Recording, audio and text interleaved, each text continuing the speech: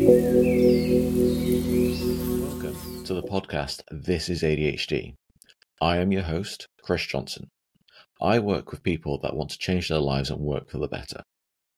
I'm also a late diagnosed ADHD. For first-time listeners, this podcast is about showing what ADHD looks like outside of the mainstream media. I was diagnosed with combined type ADHD in 2023, and I really struggled with that label at the time. As I looked around, I could not see other people that looked like me in the ADHD community. It took time, it took some coaching, and it took finding other people that sounded like me and had the same experiences as me before I could come to terms with having and being ADHD. I hope with this podcast and by sharing these interviews with people that you can see yourself as someone with ADHD. Today is episode 2, ADHD and the Lost Diagnosis. I'm joined by my brand new friend Chris Lay. Chris is a firefighter and he was diagnosed later in life, just before his 50s. We talk today about misdiagnosis in his earlier life and the impact it had not just on himself, but also the ongoing impact it's had with the lack of awareness of ADHD that it has on his family even to this day. I do want to say there are some issues, technically, with the recording. At the end of the conversation, we've lost some of those discussions. If I'm able to recover some more of the episode in the future, I will release it as extra bonus footage, but there's no promises on that. Thank you so much for listening to my podcast. Let's get into the episode. So, in today's episode, I am joined by firefighter Chris Lee, who describes himself as a sports and fitness fanatic with a strange habit of meditating in an ice bath. Hi, Chris. How you doing? Hi, Chris. I'm not too bad, mate. How's yourself? Yeah, getting there. Very excited. So it's fun to be doing like a diversity podcast, and we're both called Chris. It makes it easier because, our brains don't remember things, so we can keeping it simple. Chris is great. Yeah. Stuff. How would you describe your ADHD? How would I describe it? Well, it's a good question. It's challenging. That's the best way to describe ADHD from my point of view. I suppose with being late diagnosed, I'm 49 and I only got diagnosed a couple of months ago. I've lived my whole life with it without knowing it was there and why it was. I just thought I was, normal and everybody felt the same way. But yeah, my ADHD I struggle with it. It causes me a lot of anxiety and problems like that.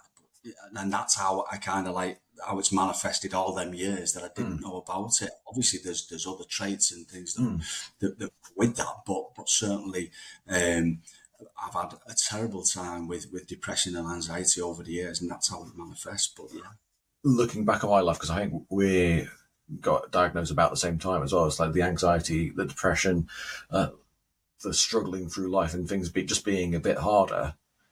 It does. It's kind of like that sort of not fitting in that everybody sort of says. That's how it is. It's sort of walking into a room and looking around and sort of not feeling like you're in the right place, or and that's it has been a struggle for me with in them regards. But yeah, it's certainly something that's affected my life, and I've struggled immensely with it.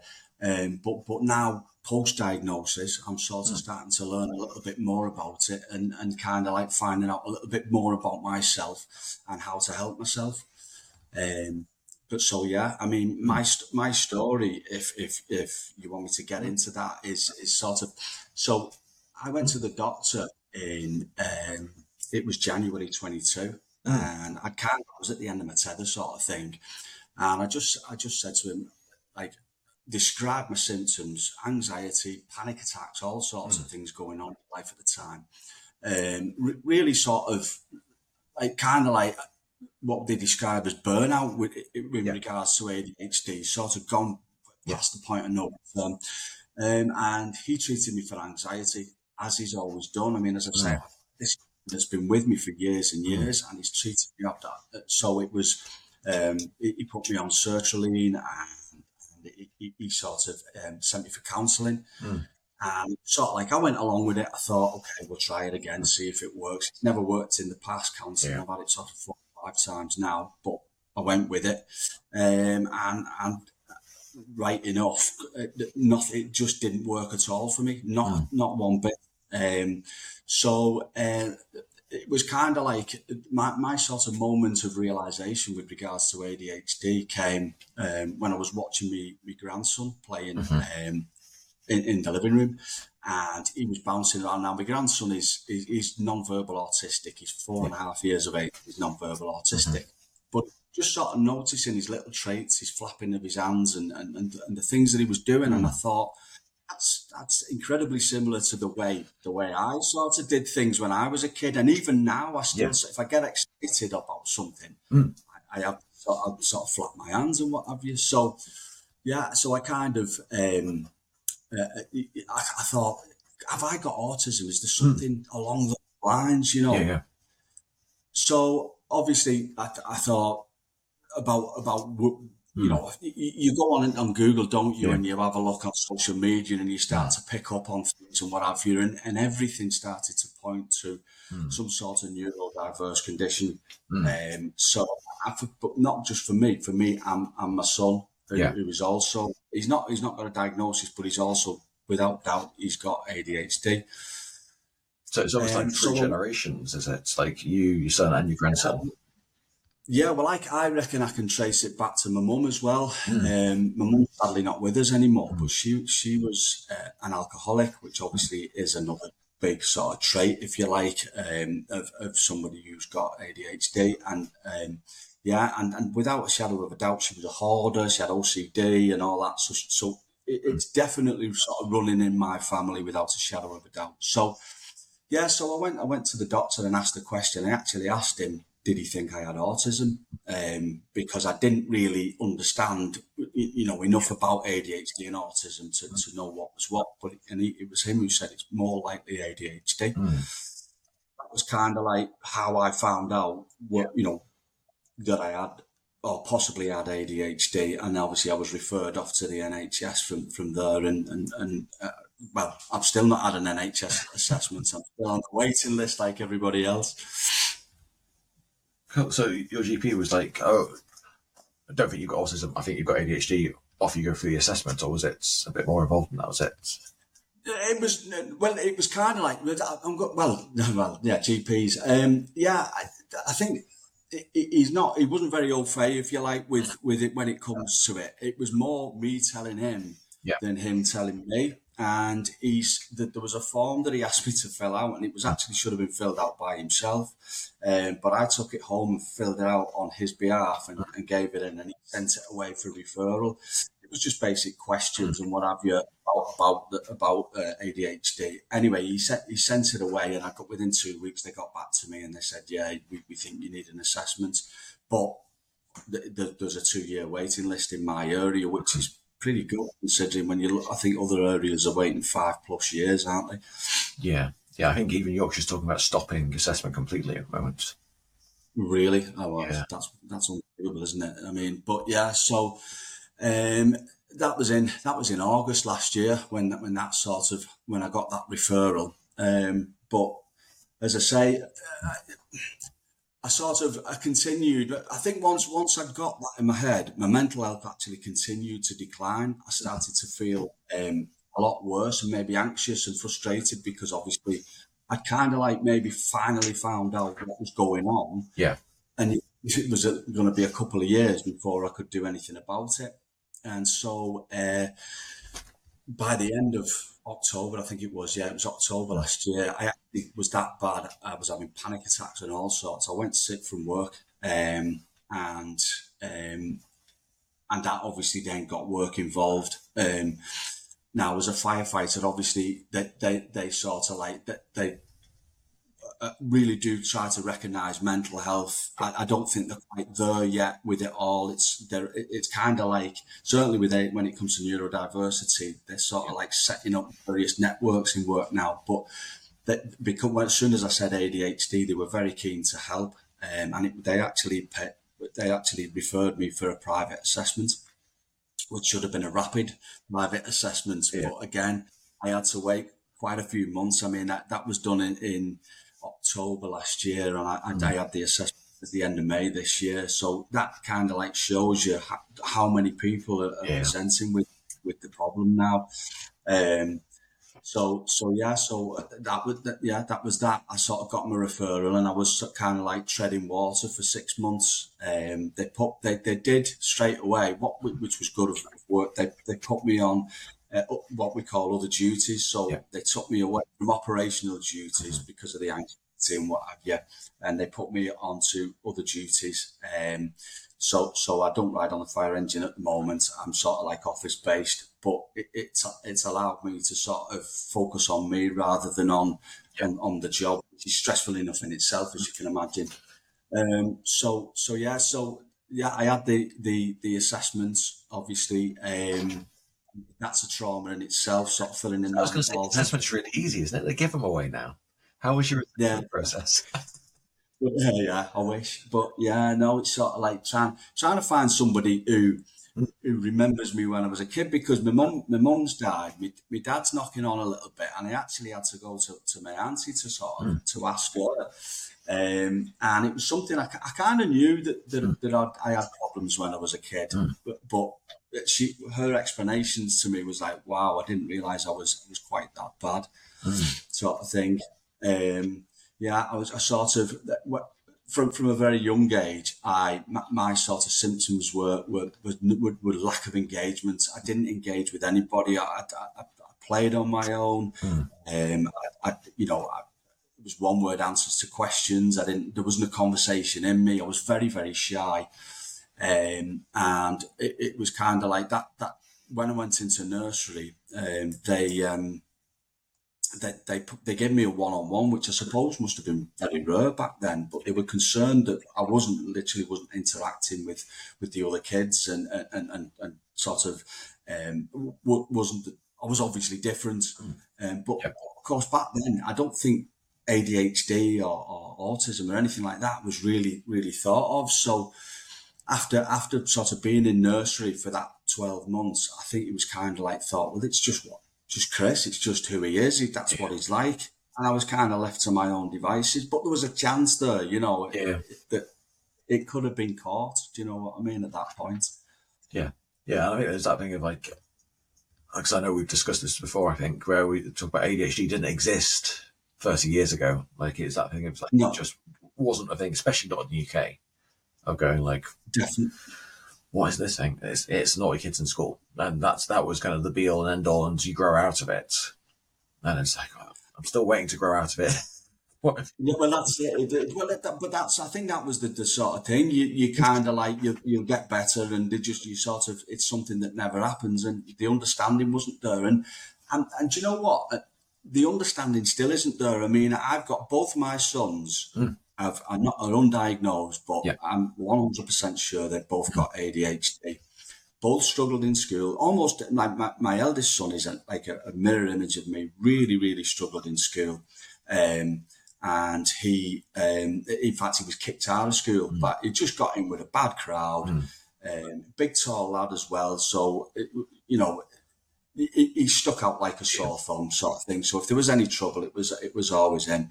And I feel sorry. I really do feel sorry for him, because I didn't know enough about the condition, but sadly, neither did his teachers. Now, he's only 22 years of age, so it's not as if it's a long time ago. This is a recent time. I remember what this was in primary school. As he was leaving primary school, one of his last teacher he had in primary school, she said she loved Tom. She had him for a couple of years on the bounce, and she said, I really like Tom, but he's just a little bit different. She said he'll either be a historian because he loves history. He'll be a stand-up comic because he likes to tell jokes and what have you, or he'll end up in prison. And we kind of thought, well, what a strange thing to say. But basically, she was saying she'd identified something there, hadn't she? But she hadn't had the knowledge to sort of react to it. Yeah, and that thing, like as a parent, like hearing that as well, like. Well, we just laughed it off. How do you deal with that? Yeah. It's like, what does she mean? And we just, at the end, we just thought it was like a bit of a tongue-in-cheek sort of comment. But you know, in hindsight, all these years later, she was noticing that there was a problem, but didn't have the knowledge to sort of deal with it at the time, which was sad for him because he went on to struggle massively throughout school, exactly the same way that I did. No, it's really hard. And then, sorry, we've kind of gone off track. Really, I'm interested in this. Sorry, I know I'm terrible. This was my worry when I said I'd do this, that we might end up floating away and going off track and going off on a tangent. I think for our listeners, all of these are going to be like this. We're always going to go off track, and we're always going to talk about things that are interesting as well. Yeah, interesting to us, but yeah, we might switch off into neurotypical types, but yeah, it'd be interesting to us because we all relate to it. Yeah, I feel like it's not interesting outside of this conversation, probably, but if it is, it's great. So it's that thing of like, if you're still here, lovely. So in terms of, you had your assessment, it took you from October to May, assessed and all fine, right? Life's moving on, bowl of cherries. Yeah, so obviously I had the assessments, and I suppose it was kind of like, straight away, obviously, I don't know what your assessment was like, but she was fairly straight with me, and she said, look, you've got combined type ADHD, we'll write a report, but that's what you've got. And she also said that there was a possibility that I had autistic traits as well, so that might be a comorbidity, but obviously I'd have to have a separate assessment to that. So I suppose my initial reaction was one of relief. I don't know whether you felt the same, but certainly massively relieved that I'd finally found out what was going on after 49 years. But very, very quickly that turned to sort of, I suppose, sort of anger and frustration, and you kind of like grieving for that lost life, if you like.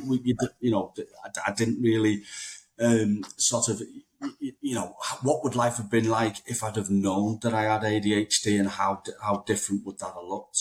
So it was quite a struggle, and I suppose as time's gone on, I mean, I'm a couple of months down the line now, and I'm still I've not quite got my head around it all, and what it actually means for me going forward.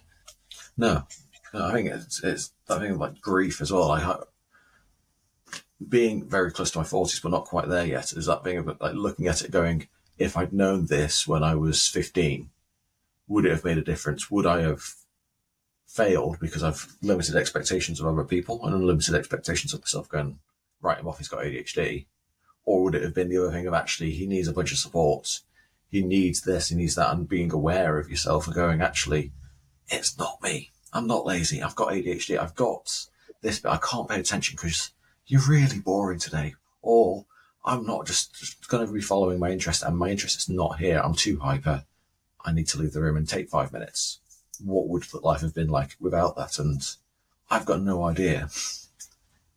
And that's the thing. And, we kind of like, now we're learning how to look after ourselves, and we've always done it. We kind of like, I suppose you mask, don't you, and you try to fit in, but you do, like, say you walking out of the room has always been a big thing for me. I kind of like, I hate people. I really do. I know that sounds daft, but I just hate people. They just get on my nerves, and quite a lot of the time, even if I'm in work, I'll go sit in a room on my own and just have a cup of tea, quiet, while everybody's, having lunch or whatever, because they're just making too much noise. They get, and it just gets on my nerves. It really is sort of like, I just don't. I don't do well with people, I must admit. Because of like masking, I don't know if you found this, but after my diagnosis, I really struggled to mask again. To go actually, from my experience, I kind of motivated myself through anxiety and fear of not doing stuff and going, oh, people are going to make me feel bad, or I'm going to feel bad about myself, or I'm going to make myself feel bad if I don't do the thing. So let's go and do the thing. And if I don't feel bad about doing the thing, because there's a reason why, I found it really difficult to kind of get back to that high performance that I was used to. Yeah, well, like you say, your confidence takes a knock. I think it's so like I notice it a lot in sort of social situations again around people where I sort of I really it's kind of like you notice more. It's that masking is you notice that, like for instance, the wife might say, you're doing this, you're doing all sorts of things, and you stop doing the things that calm you down. Yeah. But yeah, I find it difficult to interact a little bit with people. I'm more self-conscious of what I'm doing, and sort of struggle to sort of, oh, I'm really struggling. Do you want to take a break? Yeah, just give us a minute. I don't know what, do you know what? I don't know. I think I've built this up in my head and No, that's all good. It's absolutely fine.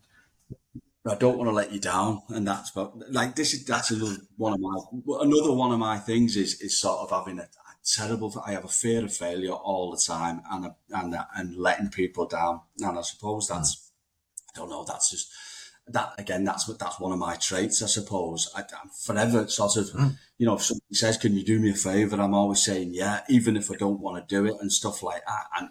And it's sort of like I kind of like do too much, if you like, sometimes.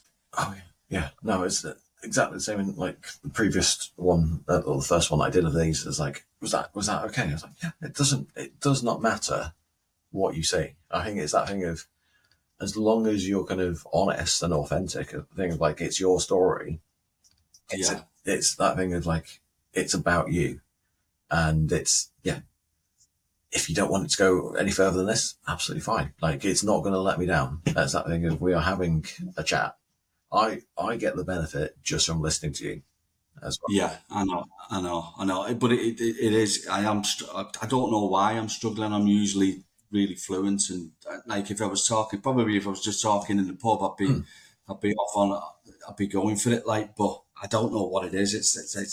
I'm just really struggling to get it out, if you like, if that makes any sense. Yeah. No, it's totally makes sense. I mean, I was writing on the thing earlier. This is a podcast. It's for normal ADHDers. Like, it's that thing of like, we are normal for ADHDers, and that's different to normal for neurotypicals. So going like, have a little break. Like, you're not feeling it at the moment. Cool, it's fine. There's no pressure here. Like, it's that thing of like, I have been in sessions with my ADHD coach where I'm getting coached. And I've gone, you know what, I'm too hyper today, and we just had to stop. And it's a bit of I first thought it was going to be a bit of a waste, but then we did like calm down, took a break, and just kind of relax. I went, okay, is this going to happen? Is it not? And it did, and that was great. And if it doesn't, that's fine.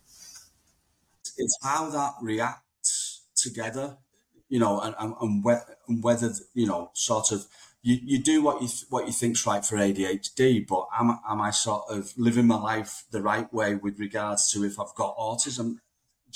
So I really am sort of confused as to how to go forward. I mean, I do, so I mean, we all do various things. We have our own sort of tricks, don't we? And mine's fit, and that's something that, as you probably know yourself, it's so important to sort of exercise and to get them sort of endorphins and dopamine flowing, if you like.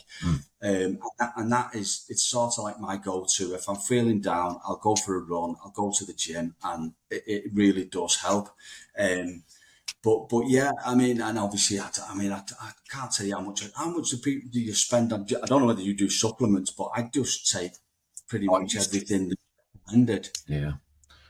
I mean, used to do like, what was it, the pre-workout stuff and the post-workout stuff and the hydration and the protein powders and Yeah. Well, I do all that, but for ADHD as well, it's like sort of like I would say omega-3s and vitamin D's and all sorts of things. I've just started taking lion's mane. I don't know whether that works, but just sort of taking anything to try to help with the situation. But it's not scientific. It's not sort of. And I'd like to speak to someone that knows a little bit more about how to deal with it, and a coach would obviously would do that for me, I suppose. Yes, yeah, I think it's that thing of I'm going to do a future episode with someone who is not an ADHD coach, but a coach with ADHD who's had ADHD coaching as well, to talk about the differences. It's like when you're saying about counselling not working, with like, if you don't understand the condition, you don't understand the disorder, like, well, why don't you just do it? Why don't you just, oh, it's like, well, because my brain's different. And I've found just that thing of having that, what's the word? It's like a shorthand language of saying, well, I couldn't do that. And it's like, okay, cool. You couldn't do that because I couldn't get out of bed, for example. Or I was stuck, I just could not start the task. And you go, well, could you tell me about your motivation? Like, no. I've got an issue with task initiation. That's my yeah. Well, you and me both. I mean, that's something that's. I mean, that's ADHD in a nutshell at times, isn't it? Half of your day is the challenge of sort of getting off the seat and getting to work, sort of thing. Once you sort of get into it, I tend to sort of be okay, but it's just initiating a task is just an absolute nightmare. My missus just goes mad at me. You know, even just washing the dishes is a massive challenge to me. I don't know how my brain just breaks things up into like different, like sort of I've got to stand up, I've got to walk to the sink, I've got to fill the sink, and it's sort of like some little tasks just become a massive challenge almost to me, and it's just crazy. It's just the way that obviously it's the way my brain works, but it's just so difficult. Yeah, you say it's the way that your brain works is the way that my brain works as well. Going like, what do I even need to do? I don't even know. Like, we can break it down into all these different things. Then you tell me to do something different. Oh no, I can't. Or I've started something, and you go, would you mind doing that thing that you're already doing? Nope, lost all the dopamine. Don't want to do it anymore. Absolutely ridiculous. Yeah. Well, how dare you ask me to do this thing that I was already doing? My house was. Well, it's not too bad at the moment. Actually, I've finished most of them, but decorating and things like that, half done tasks and stuff like that. Absolute nightmare. Just and why? I mean, you look at it and you think, I know I need to do it, but so decorating the room would take me months, not days, months. It really would. In fact, there's these doors behind me could do with a bit of paint on them, and I've not done anything with them. Bit of varnish. I've got architrave missing for about 3 years. So it's like every time we come out onto the landing just out of here, it's like, yeah, you took that off 3 years ago now. Yeah. It's do you know what? The best thing is just don't look. That's the way that's it to do it. Don't even look at it. It's just forget it. That'll be fine. You'll do it one day. You'll do it. I'll get that, and I'll get the motivation to do it, and it'll be done really quickly. But that's that. Yeah, I mean, for me, motivation is. I'm terrible. I really, really am. Unless, like say, if something that's engaging, then yeah, fair enough. I'll get up and do it. And then you've got the issue with the hyperfocus, then, which is sort of a whole different box. I've heard people describe hyperfocus as a superpower, but it's far from being a superpower. It's quite debilitating at times when you're constantly focusing on the same thing, whether it be even if it's a good thing. It's like, so for instance, one of the things, I mean, we've been trying to book a holiday for the family and getting everybody together and what have you, and getting dates sorted, and is a nightmare. So it's been dragging on for weeks and weeks and weeks. Yeah. But I can't tell you how many searches I've done because I'm constantly searching. So and then you sort of look at TripAdvisor and do it, but it really obsessed with the holiday. Yeah. And now, funnily enough, we booked it yesterday. So finally, maybe I can move on and do something else. But it's kind of like my whole life's been, sort of involved with looking for a holiday and sort of like, it drives me insane. It really does.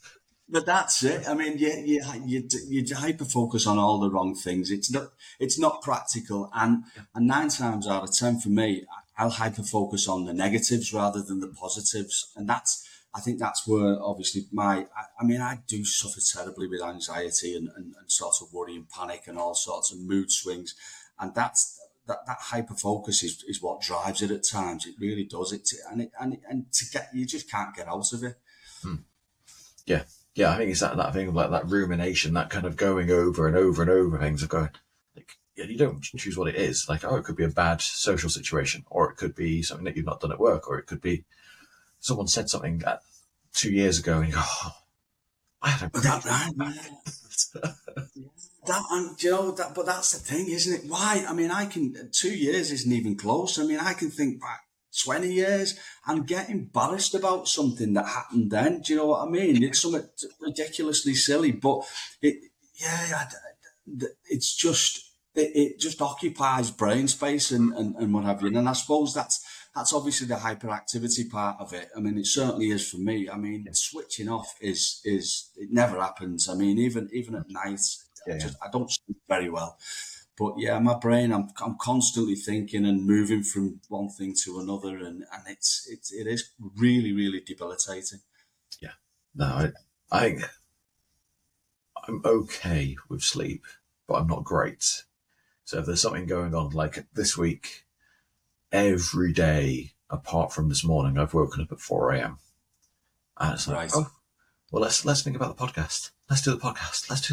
I don't want to do the podcast at 4 a.m. But your brain does. Yeah. But that's it. I mean, again, that's obviously been your hyper focus, if you like, for the past few weeks, and now you're sort of like realizing then that hyper focus. Hopefully, you'll sort of, you'll be able to chill a little bit more and calm down. But it's not helpful, and like say, sleep's. For me, sleep is really important, and we all know how important sleep is. But getting sort of 6 hours it's very rare, few and far between for me. I mean, I kind of like, so I've started taking the medication now, and I suppose having that at 7 a.m. in the morning, which is when I take the first dose, obviously because it's a stimulant, it kind of like helps a little bit. I'm a little bit less groggy, but it's certainly something that seems to be it takes me forever to get going in the morning. I try, you drink coffee or whatever to try, I know you shouldn't really drink too much caffeine, but I just drink it till it comes out of my ears, to be honest. But yeah, the stimulants seem to cut the need out for that. I don't tend to drink coffee as much now. Well, I can't because it just sends me loopy. Yeah. I think it's that thing of like, and I'm not on medication, so I don't know, but what I've heard is that thing of like coffee is almost like a self-medication before you get on stimulants. I'm going, like, it's the only thing that's legal that you can go for, and it's like, it's totally fine. I'm like, yeah, I remember days where I've had 3 or 4 cups of coffee before I've left the house just to get moving. Going like, yeah. And like, I remember when I was talking with my psychologist in my diagnosis, he was like, so when'd you get up? And I was like, I don't know, I think my alarm goes off about 6. And he's like, okay, what time do you leave the house? It's like, about 7. He's like, what do you do for an hour? It's like, I don't really know. Like, I wake up, I stumble around, I get lost, and like, I just generally potter. He's like, yeah. Yeah, but you're exactly the same as me in that respect. I wouldn't say that I potter. I generally just, I'll just sort of put the news on and just sort of put the kettle on, put the news on, and just sit there. And it does take me sort of 30, 40 minutes to even consider starting to get ready to do stuff. And I think like the medication is kind of like, it does the same thing as caffeine, to be honest, but it just seems to do it more efficiently.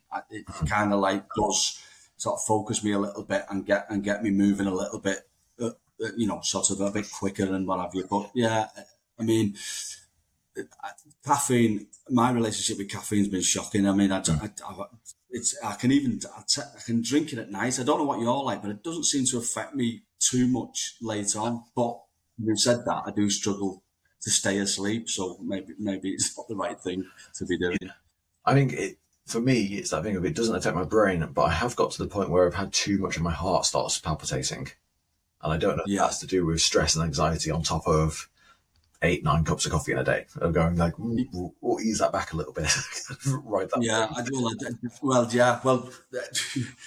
When I started again the medication, but when I started the medication, I didn't cut the caffeine down, and that was bad. It was like, say, the palpitations were ridiculous.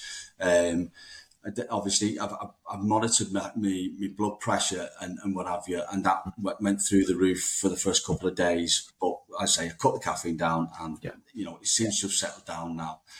So yeah, it's working pretty good so far. Touch wood.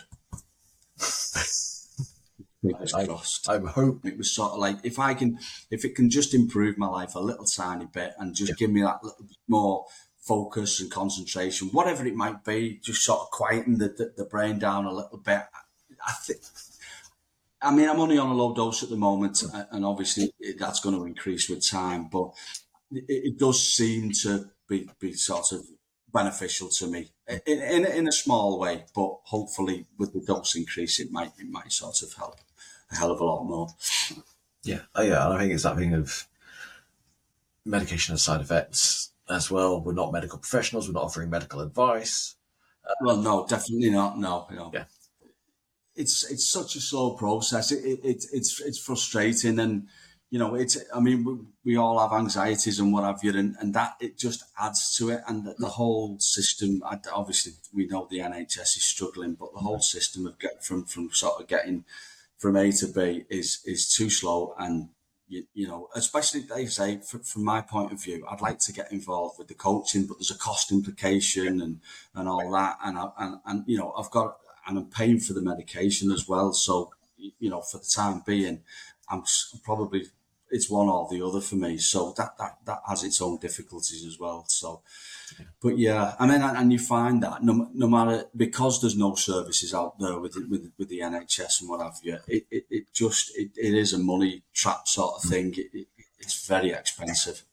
Yeah, and I think there's probably something to call out, like between the pair of us, of having the privilege of being able to, for me, afford coaching, you to afford medication, of going like, there's a bunch of people out there who can't afford the diagnosis as well.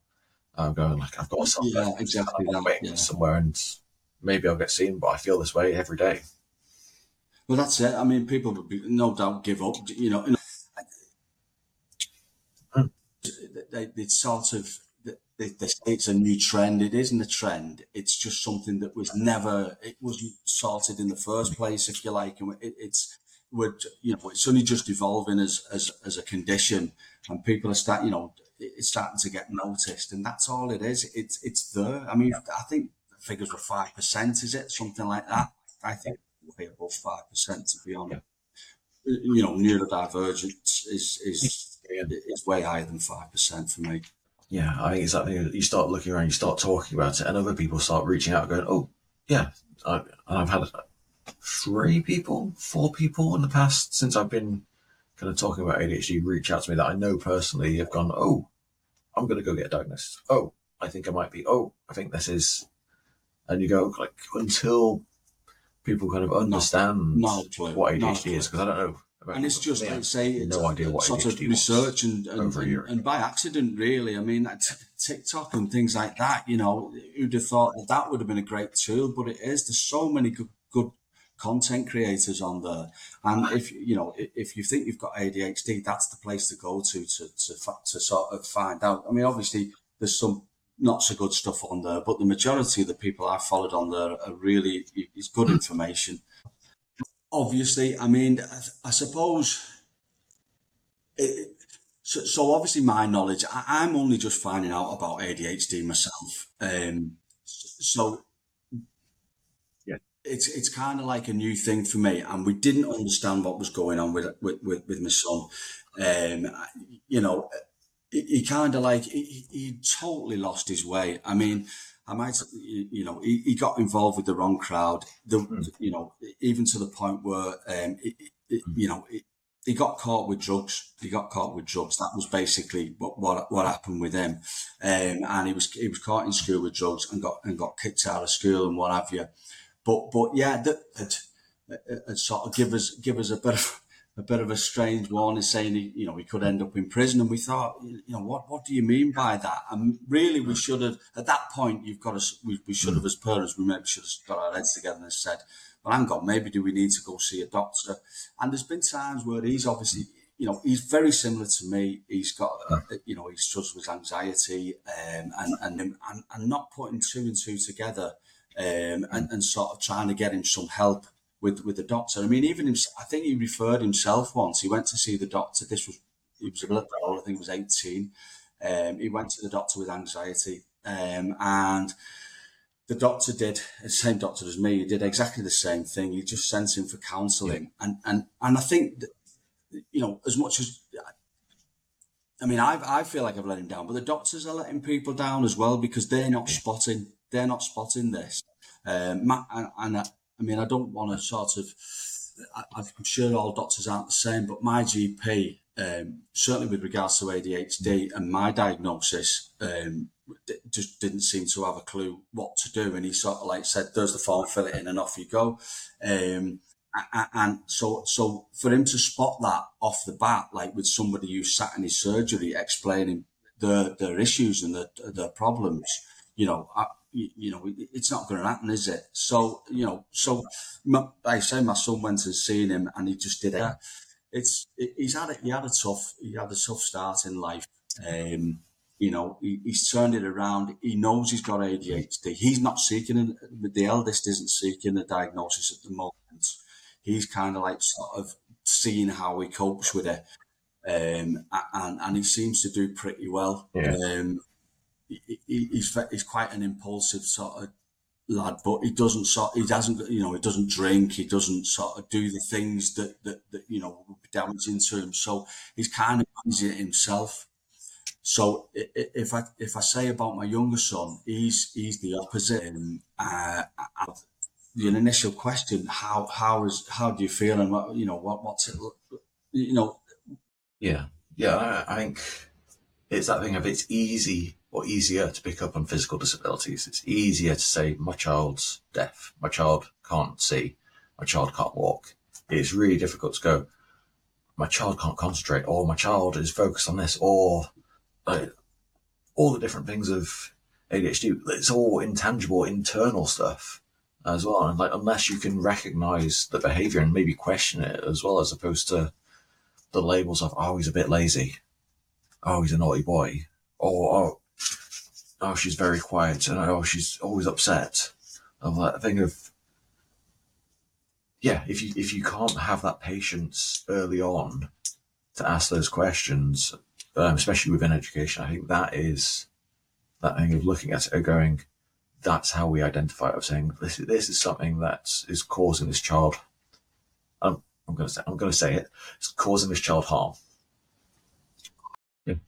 Yeah, I think there is, for me as well, that thing of like, you spend your life just saying sorry, and like you're saying sorry for being yourself, which is really hard. I don't think it is sustainable to have ADHD in the long run. And I think there's that thing of the suicide rate show it, the the incarceration rate show it, the unemployment rate show it, the burnout rate show it. It's that thing of, it's just so difficult to just exist. And it's that thing of, what I struggle with is that people don't seem to recognize it. Neurotypical people going, well, life is hard, right? You should be struggling. Like, it's work. It's called work for a reason. You shouldn't be having fun. And it's like, yeah, but you don't quite understand. That brings us to the end of today's episode of This is ADHD. I want to be Brené Brown when I grow up, and the phrase of hers that jumps to mind for this episode is that vulnerability is not winning or losing. It's having the courage to show up and be seen when we have no control over the outcome. And in today's episode, I just want to acknowledge how much bravery Chris came with. He was a bit nervous about coming on, but he showed up so well and with such incredible vulnerability, sharing his journey of navigating through life undiagnosed and feeling even now that he didn't quite fit in. It just boggles the mind. If you don't have ADHD, hiya. Thank you for listening to this podcast. As neurotypicals, I want to kind of share with you the idea of how to show compassion and empathy when it comes to neurodivergent experiences. It's crucial that we create spaces where individuals with ADHD and autism feel seen, heard, and accepted. Often the urge is to seek to provide comfort in the first instance, or to offer solutions. There's often that thing of, oh, I do that as well. Have you tried this? Have you done this? Everyone's a little bit ADHD, and that is challenging. Most of the time as ADHDers, we want to be heard and acknowledged. And I hope I demonstrated some of that today in this episode. Thank you so much for joining Chris and me today. I hope you will join me in the next episode of This is ADHD. Also, I'm still learning to be a podcaster, and I didn't realise in the first episode that I shared no ways for you to get in touch.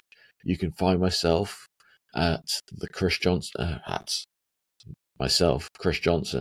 the Coaching Blacksmith, is on Instagram, Facebook, Threads, and LinkedIn. And you can find the podcast as This is ADHD Podcast on Instagram and Threads. Next episode, I'll be joined by Thomas Woodhams, where we'll be talking about the 10 things that we hate about ADHD. Thanks. Bye.